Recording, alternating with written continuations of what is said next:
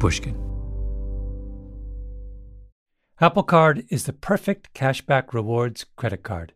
You earn up to 3% daily cash on every purchase every day. That's 3% on your favorite products at Apple, 2% on all other Apple Card with Apple Pay purchases, and 1% on anything you buy with your titanium Apple Card or virtual card number. Visit apple.co/card calculator to see how much you can earn. Apple Card issued by Goldman Sachs Bank USA Salt Lake City branch, subject to credit approval. Terms apply. The most innovative companies are going further with T-Mobile for Business. The PGA of America is helping lower scores and elevate fan experiences with AI coaching tools and 5G connected cameras. AAA is getting more drivers back on the road fast with location telematics. And the Las Vegas Grand Prix is powering race day operations with 5G connectivity, giving fans an experience at the speed they deserve. This is accelerating innovation with T-Mobile for Business. Take your business further at T-Mobile.com/now.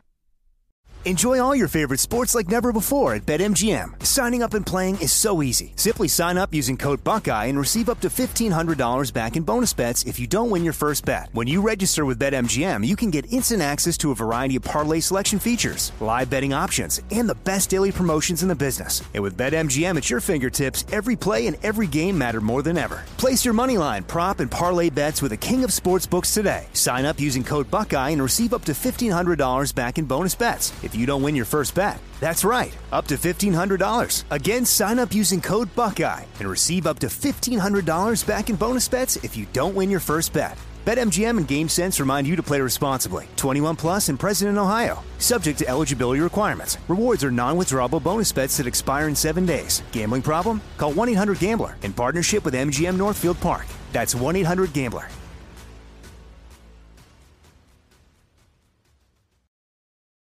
Not long ago, I had a dinner party at my house.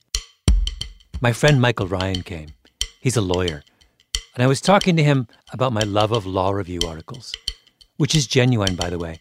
Here's a profession trained to find meaning in the particular and the arcane, to make the implausible plausible, to defend the indefensible. I mean, how are those not the perfect ingredients for a good read? Plus, law review articles have epic footnotes. Scores are settled, subtle lawyerly jokes are made, and the really outrageous arguments are slipped in just for the benefit of the reader who wants to wade into note 136 on page 87. I go on like this until Michael Ryan kind of rolls his eyes, because that's what lawyers do. I never know whether it's modesty or self-hatred. But as you can imagine, I persist. And finally Michael says, well, you're right. There are moments of genius in law review articles. Let me send you two of my favorites. The next morning, in my inbox, is an email from Michael Ryan with two attachments. I read the first and I think, that's pretty cool. And then I read the second and my jaw drops and I say out loud, what? My name is Malcolm Gladwell. Welcome to Season 3 of Revisionist History, my podcast about things overlooked and misunderstood. The definition of a shaggy dog story is an extremely long-winded anecdote characterized by extensive narration of irrelevant incidents and terminated by a pointless punchline. Halfway into this episode, you're going to think that this is a shaggy dog story. It's not. This dog is not Shaggy.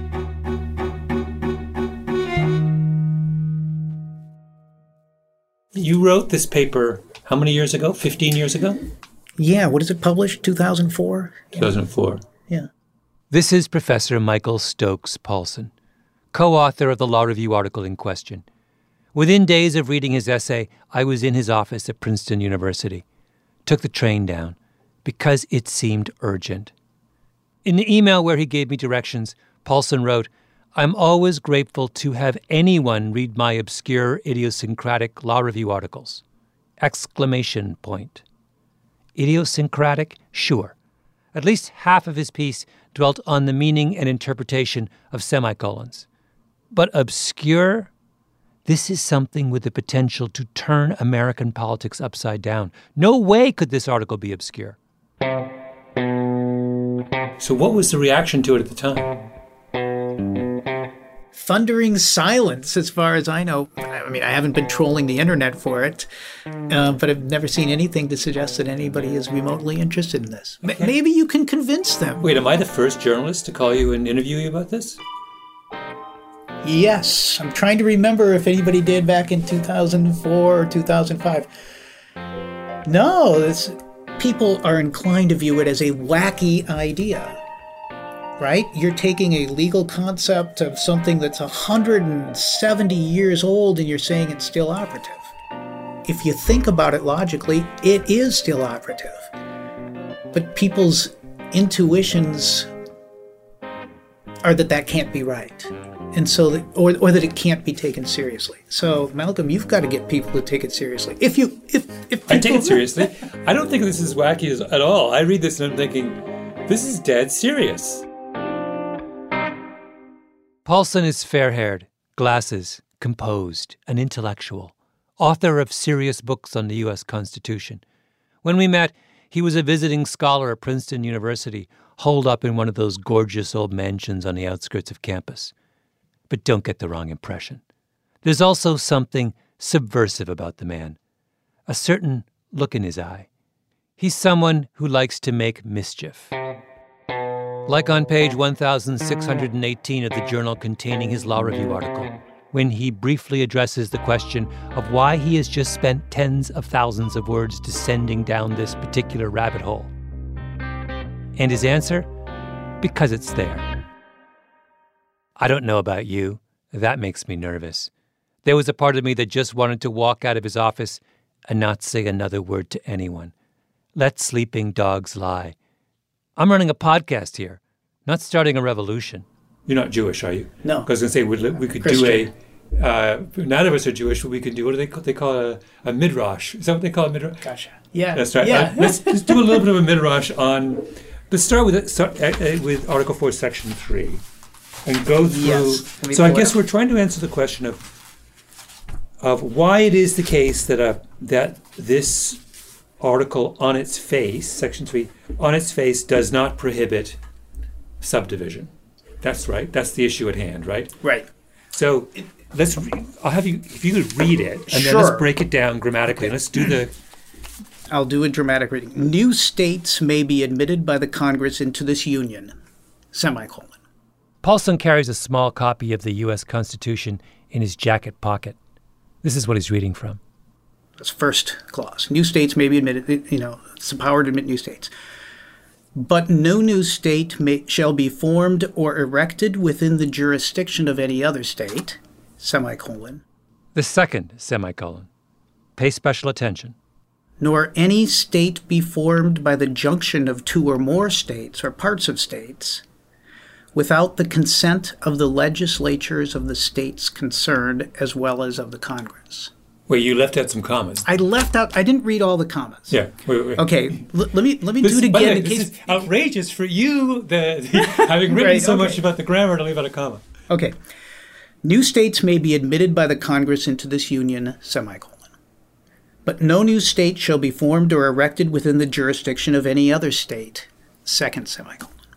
Nor any state be formed by the junction of two or more states, comma, or parts of states, comma, without the consent of the legislatures of the states concerned, as well as of the Congress, period.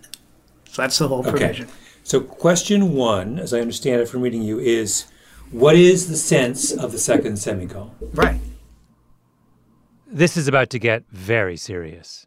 I promise.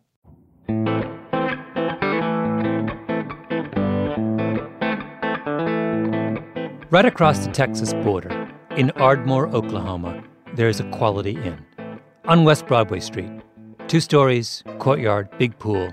It used to be a Holiday Inn until a few years ago. Just to be clear, the Ardmore Holiday/Quality Inn has nothing to do with Michael Paulson's law review paper. Not directly, anyway. It's context. You have to know about Ardmore if you want to understand where Paulson's argument begins.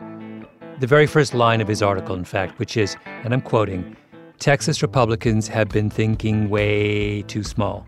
That's way with 5 A's. It's the early 2000s. Results from the national census are in, which means state legislatures around the country are redrawing the boundaries of congressional districts based on the new population numbers. It's a ritual power struggle that happens in America every 10 years. In Texas, the legislature is controlled by Republicans. They want to redraw the congressional map so Democrats get fewer seats. But it doesn't work. Even with the new borders, the Democrats hold on to their seats. So in 2003, the Texas Republicans introduce a bill to draw the boundaries all over again. And the Democrats are furious. If you can keep redrawing the boundaries of electoral districts over and over until you put your opponent out of business, then you're not really in a democracy, are you? The organizer of the revolt was Jim Dunham. He's now a lawyer in Waco. Back in 2003, he was chairman of the State House Democratic Caucus. I had members coming up to me and say, Jim, you got to do something, right? And I was like, well, what are we going to do? They said, we can bust a quorum. There are 150 legislators in the Texas Assembly. Quorum is 100. If Dunham can get 51 Democrats not to show up, the vote can't happen. Well, the bill was coming up on a Monday, and I think it was the preceding Wednesday that I had the first meeting. And I'll tell you, I thought I was totally wasting my time. I told everybody, this is foolish. Nobody's going to do this. It's because you had to go across state lines because the Speaker of the House has the authority to issue arrest warrants. And if you're in Texas, they can grab you. Now, if you're outside of Texas, then it doesn't have jurisdiction. Oh, I see. That's why you had to go to Oklahoma. Yeah, I actually have my arrest warrant on my wall. It's pretty cool. It says go. You are directed to go arrest and detain Jim Dunham and bring him to the Texas House. So, when did you guys leave? Left on Mother's Day, Sunday, and about Thursday, when I figured out we're going to actually get enough people to pull this off, I was like, "Good Lord, where are we going to go?" And I will tell you, I had some members say, well, let's go to Lake Charles, Louisiana, or Shreveport, Louisiana. And I said, well, we're not going to go there because there are casinos there, and no way we'll keep the Democrats out of the casinos if we're in Shreveport. And I'm serious, and so my wife's family is from Ardmore, Oklahoma, and God love Ardmore, but there is nothing to do in Ardmore. Dunham hires buses, gets everyone to meet at a hotel in Austin, does a head count, 50 plus himself. Doesn't tell anyone where they're headed or when they're coming back. Need-to-know basis only. It's an undercover operation. Monday comes, and when the Republicans are ready for their triumphant vote, they suddenly realize they don't have a quorum. They launch a manhunt for the missing Democrats. Texas Congressman Tom DeLay gets involved. He's the House Majority Leader in Washington at the time.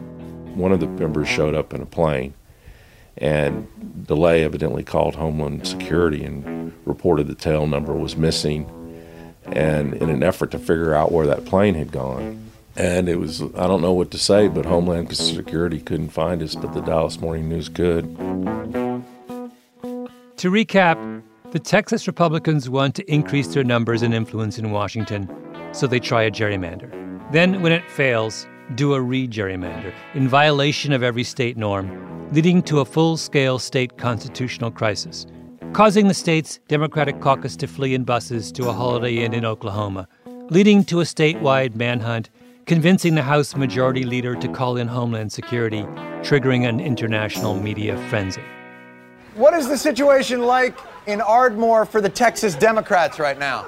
John, here at the Holiday Inn, I've been witness to a courageous scene of defiance. Texas Democratic legislators hunkered down, trying to conduct the people's business while subsisting only on the contents of their minibars. Homeland Security officials attempting to find some missing state legislators who hung out at the Holiday Inn for a couple of days. We got a lot of deserters down there. Guys that are afraid to stand and fight like our armed services do. The legislative process was so broken that they had to leave for Ardmore. Thank God we didn't have those Democrats at the Alamo. God bless you. I'll tell you, probably most of the time was dealing with the 10 or 11 satellite news trucks that showed up after a day or two. And who's watching all of this? Michael Paulson and Vasan Kesavan, authors of the Law Review article that found its way to my inbox.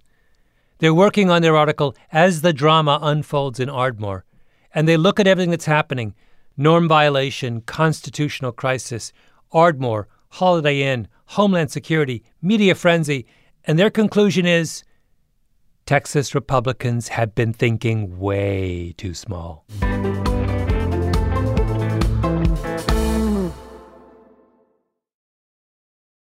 Apple Card is the perfect cashback rewards credit card.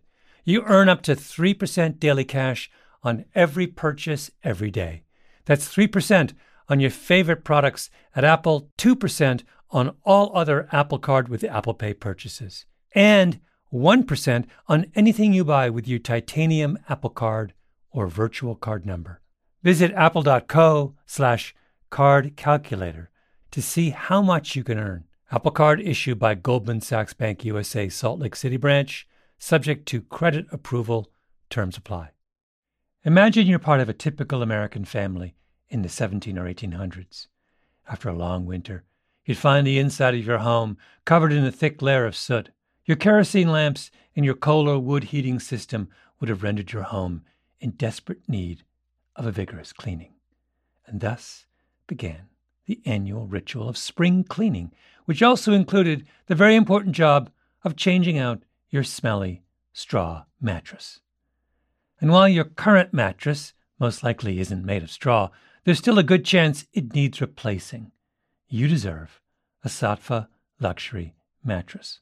Saatvas are meticulously handcrafted and include all the luxury features you'd expect from a high-end mattress.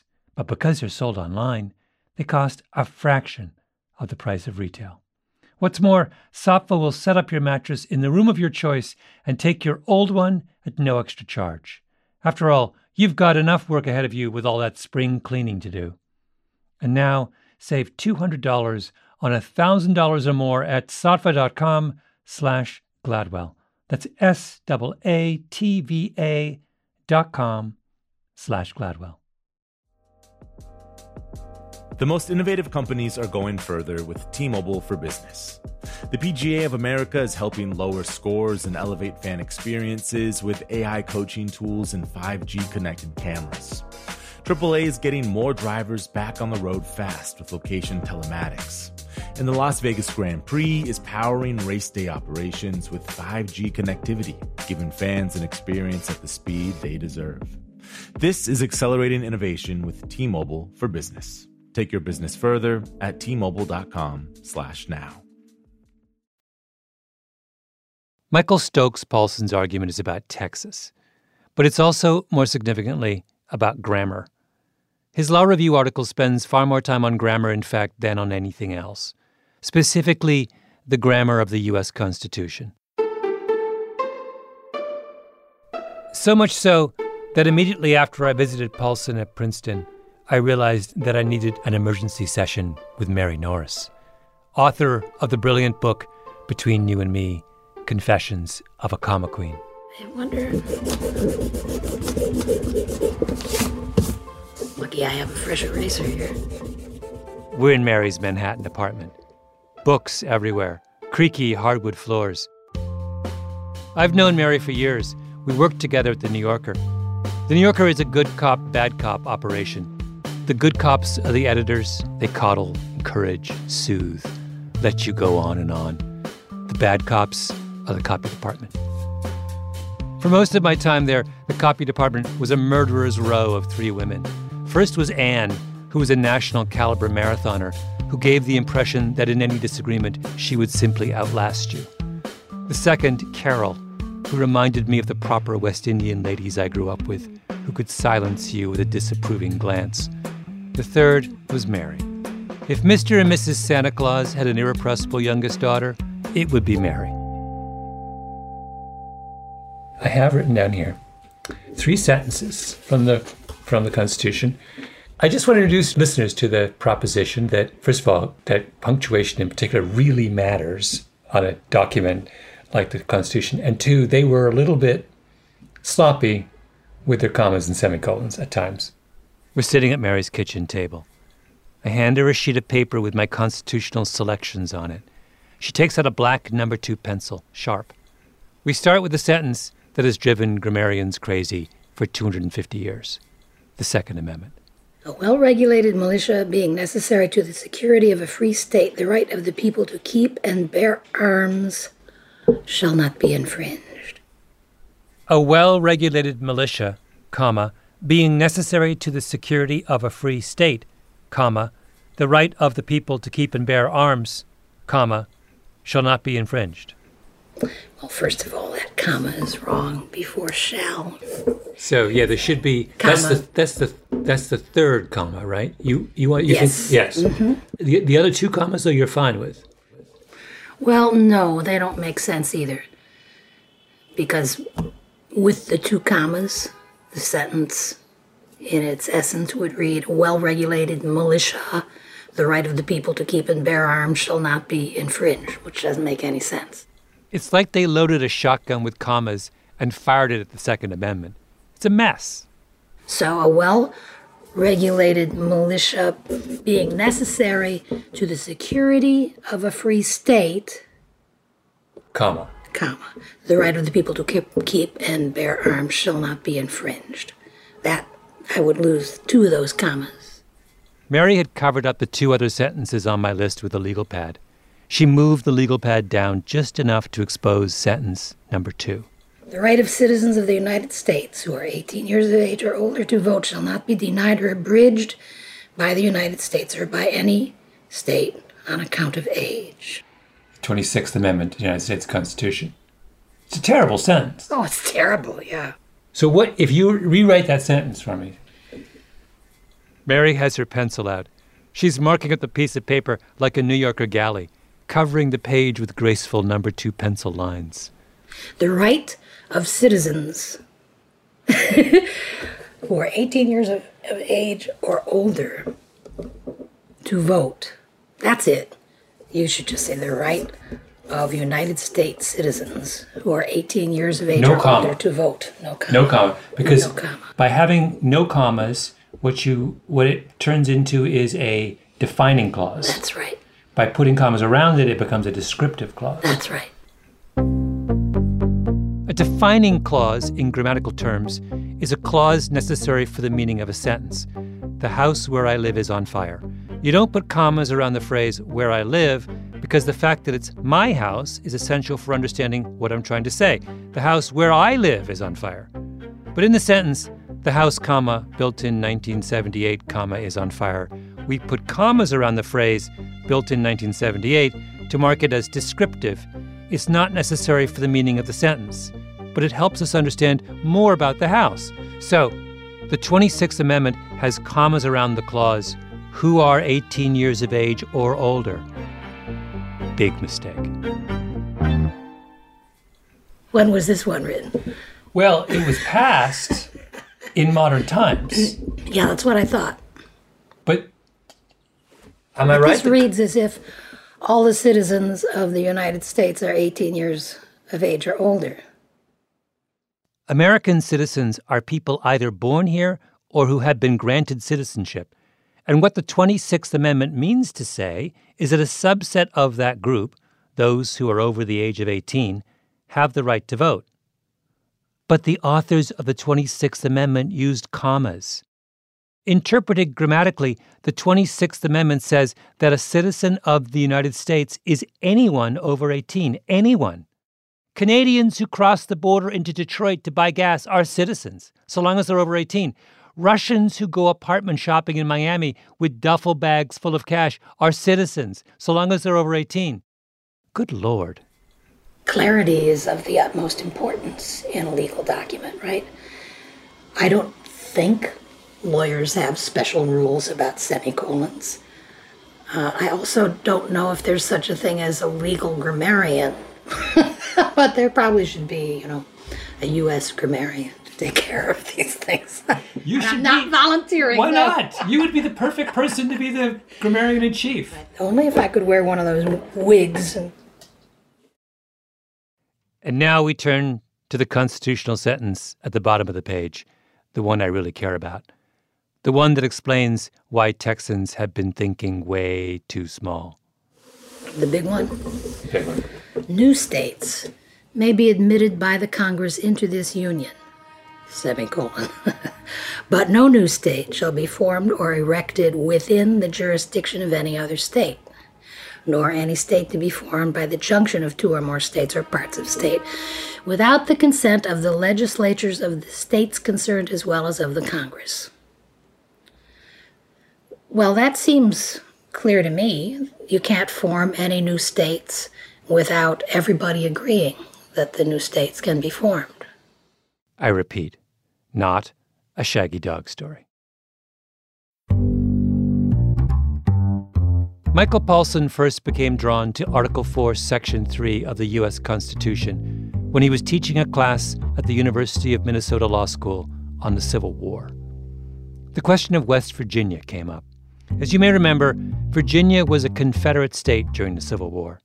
But a number of counties in one corner of Virginia were anti-slavery, so they broke away and formed West Virginia, which was admitted into the Union in 1863. The question Paulson had for his students was that constitutional? Can a new state be formed from a piece of an existing state? It's not a trivial question. And Article 4, Section 3 is the part of the Constitution that addresses this issue. It was written in 1787. As with the Second Amendment and the 26th Amendment, however, it is grammatically ambiguous. And as a result, it's precisely the kind of matter that appeals to the Baroque legal tastes of Michael Stokes Paulson. He gets together with Vassan Kesavan. They happily disappear down the Article 4, Section 3 rabbit hole for God knows how long, and they emerge with an exhaustive analysis of the question, published in Volume 90, Issue 2 of the California Law Review, pages 291 to 400. This is not the Law Review article that landed in my inbox and blew my mind. It's the precursor, the compulsory figures, if you will, before the free skate. Now, there is this language, but no new state shall be formed or erected within the jurisdiction of any other state, semicolon. You could read that, if it were just that, as a flat prohibition on carving out a new state from within an existing state. If it stops there. If it had stopped there and there was nothing that came after, we have no arguments here. No new state shall be formed or erected within the jurisdiction of any other state. No ambiguity there. Right. It would say you can't do it. You can't. So West Virginia would not be legitimate. But then it goes on after the semicolon, and this real question is that semicolon more like a period that ends one prohibition and then another prohibition picks up, or is it more like a pause? Is it more like a comma? After that semicolon, it goes on to talk about, well, let me read it again. Nor any state be formed by the junction of two or more states or parts of states without the consent of the legislatures of the states concerned, as well as of the Congress. Article 4, Section 3 would be crystal clear if the founders had used a period in the middle of it. A period would mean you can't subdivide a state ever. On the other hand, if you want to combine two states, you can, so long as everyone consents. And it would be equally clear if they had used a comma. A comma would mean that the consent provision applies to everything. Both subdividing and combining are legal, so long as Congress signs off on it. But they don't use a period or a comma. They make a punctuation decision guaranteed to tie generations of constitutional scholars in knots. They choose a semicolon. When it says, without the consent of the legislatures of the states concerned as well as of the Congress, does the consent qualification apply also to carving a small state out of an existing new state? And it all turns on whether the semicolon is read as a full stop separate prohibition or as just one in a series of things to which consent can be given. Does the Constitution say you cannot break off a piece of an existing state ever? Or does it say you can, so long as Congress says okay?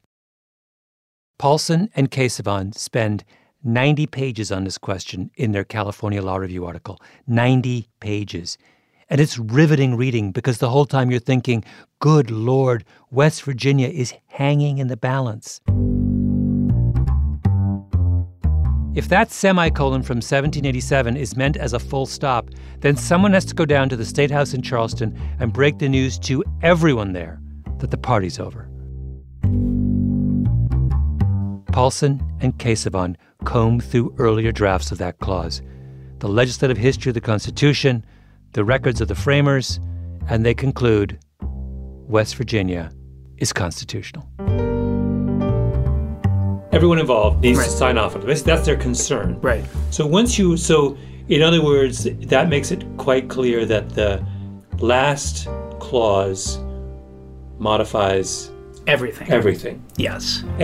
But once it's clear that the last clause modifies everything, then the semicolon cannot be functioning as a period. It cannot be. Forgive me if I'm going on and on about this, but everything depends on this interpretation of Article 4, Section 3. For years, people have been dismissing the implications of that sentence because they've assumed that it's ambiguous. It is not ambiguous. And here's what clinched it for me. Mary Norris, the comma queen, agrees. Okay, well, I think that hinges on this nor. In spite of the semicolon, the nor connects this to the but. To the but. The Constitution says, but no new state shall be formed or erected within the jurisdiction of any other state, semicolon, nor any state be formed, ... I've read many commentaries on this. You're the first person to talk about this but nor being significant. Well, you don't have a nor unless you're referring to something before it.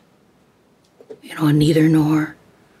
Or one of the things that copy editors look for is a nor standing alone. It doesn't make any sense. Mm-hmm. We try not to let sentences begin with nor. We try not to have a nor where there's not a neither. So that nor has to connect to something, and I think it connects to the but. So I think they're related. There in Mary's apartment, I had a flashback to the final round of editing at The New Yorker, something I've done many times.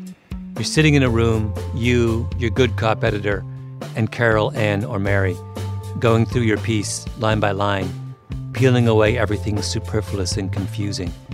Truly formidable intellect devoted to making words mean what they're supposed to mean. If you've never had someone do that for your words, you haven't written. But you're saying if I have a but nor construction, if I say I like all kinds of animals, but I don't like horses, and nor do I like dogs because they smell. Is the because they smell modifying horses and dogs? I think so, yes. I think the nor connects them. Yeah. That's crucial. Mary, you have entered into a hugely significant constitutional debate. Which brings us to the second Kesavan Paulson paper. That's the one my friend sent me. Texas Law Review, Volume 82. The necessary and far more consequential companion to their constitutional exoneration of West Virginia. The article's called, Let's Mess with Texas. It begins with a quotation from the congressional resolution under which Texas was admitted to the Union in 1845. The relevant passage goes like this. New states of convenient size, not exceeding 4 in number, in addition to said state of Texas, and having sufficient population, may hereafter, by the consent of said state, be formed out of the territory thereof. Congress gave Texas permission to form another 4 states within its borders. which makes sense.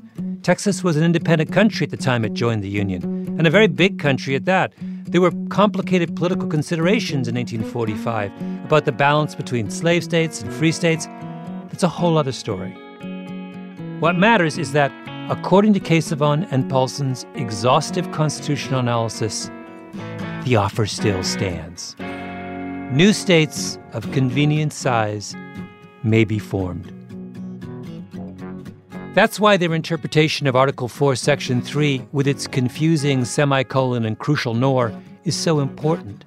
It means that all that has to happen is for the Texas legislature to sign off on division, and it's a done deal.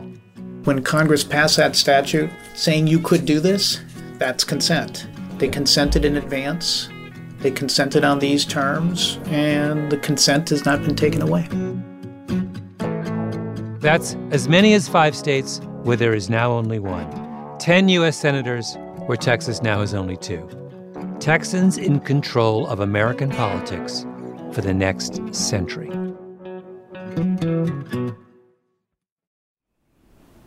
We don't usually draw states, but you've made me czar, so I will do that.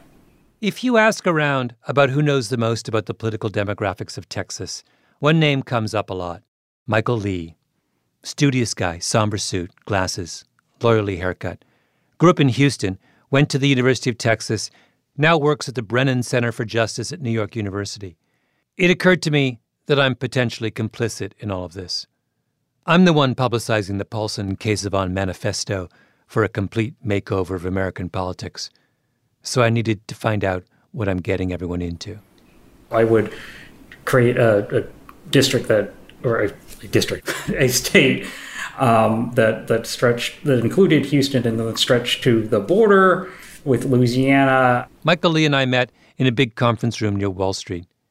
He brought with him a map of Texas so large it covered the entire end of the table. Lee started by drawing the borders of the new state of Houston, 5 million people.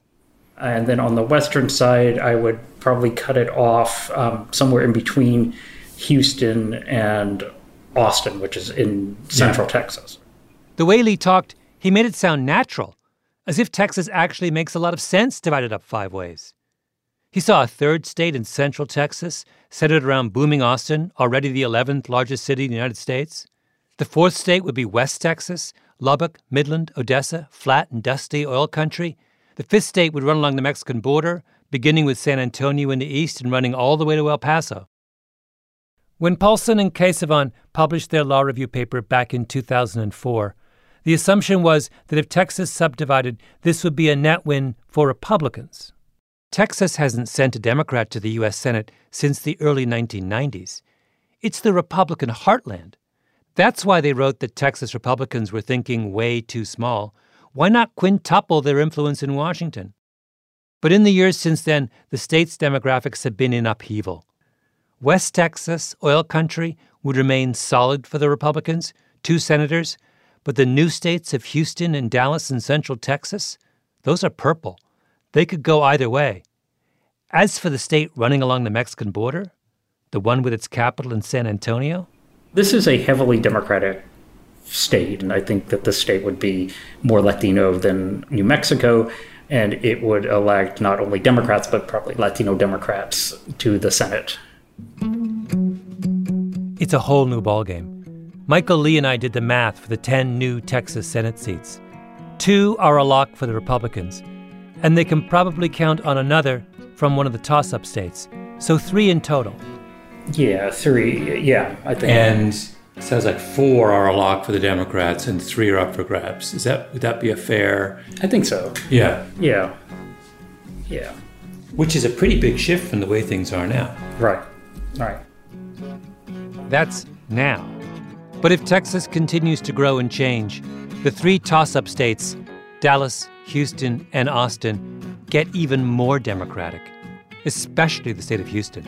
So we'll say at the moment it's 50-50, but long term, if I said to you 10 years from now, you would not be surprised if it elected 2 Democrats. That's right. That's right. In a generation, could the 5 states of Texas send 8 Democratic senators to Washington against 2 Republicans? It's amazing how many times you'll hear Republicans in Texas say, like, Texas is the Alamo of the United States, right? It's meaning like it's what holds, like, you know, the Republicans in power. It's the wall against, you know, this like liberalism from places like New York and California. I've always thought that was sort of a funny analogy because everyone died at the Alamo. So but you know, that's the one that they use. And so, you know, an inadvertently telling analogy. Texas Democrats have been thinking way too small.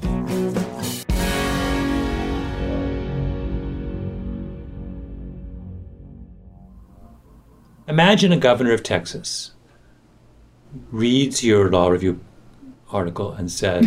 Well, that's a funny enough premise as it is. And says, okay, I want to trigger it. Okay. Okay. So walk me through how triggering might work in the real world. Well, imagining a real world where people take law review articles seriously. Mm-hmm. It's a better real world. It's a better real world. It's a better world. All we know is that Congress has granted its consent for the sovereign state of Texas to do what it needs to do. But the significant fact here is that given that Congress has already granted its permission, mm-hmm. All that has to happen is for Texas to get its act together. It's up to Texas. Let's say that as Texas is putting together this plan, Congress is getting really alarmed, and mm-hmm. they don't want it to happen. Can they revoke the permission that was granted before Texas acts? I don't see why not. I think they can. Oh, I see. So if Texas wants to do this, they need to do it in secret. They got to get their... They just got to do it. Texas has to get its act together quicker than Congress can get its act together to say no. For the love of God, Texas, just do it.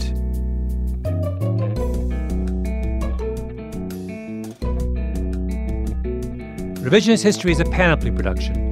The senior producer is Mia LaBelle with Jacob Smith and Camille Baptista. Our editor is Julia Barton. Flan Williams is our engineer. Fact-checking by Beth Johnson. Original music by Luis Guerra. Special thanks to Andy Bowers and Jacob Weisberg. I'm Malcolm Gladwell.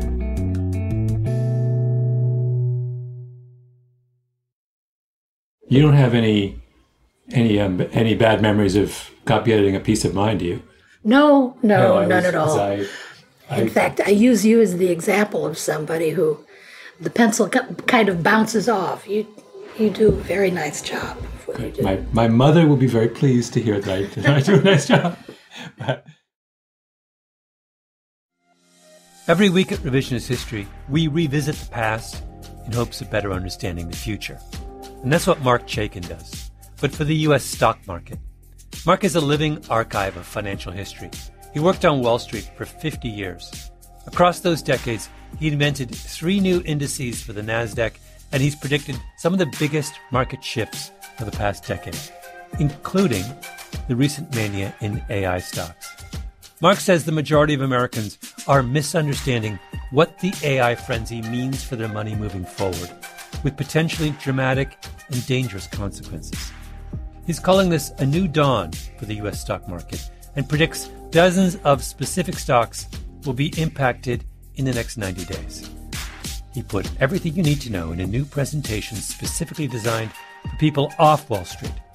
You can watch Mark's presentation for free at stockmarketmessage.com right now. Again, the link to watch is stockmarketmessage.com. That's stockmarketmessage.com. You know, there's something about the Porsche way of doing things that just speaks to me. Take the all-new Porsche Panamera, for example. It's not just another sedan. It's a bold choice for those who aren't afraid to go against the flow, both with the car they choose to drive or the way they live their life. The Panamera redefines sports cars, comfortably seating 4 and proving that you don't have to sacrifice luxury for performance. Build your dream Panamera online right now at configurator.porsche.com and choose boldly. This show is sponsored by BetterHelp. It's a simple truth. No matter who you are, mental health challenges can affect you, and how you manage them can make all the difference. That's why everyone should have access to mental health support that meets them where they are and helps them get through their day. BetterHelp provides online therapy on your schedule. It's flexible, simple to use, and more affordable than in-person therapy. Connect with a licensed therapist selected just for you. Learn more at BetterHelp.com. That's better, HELP.com.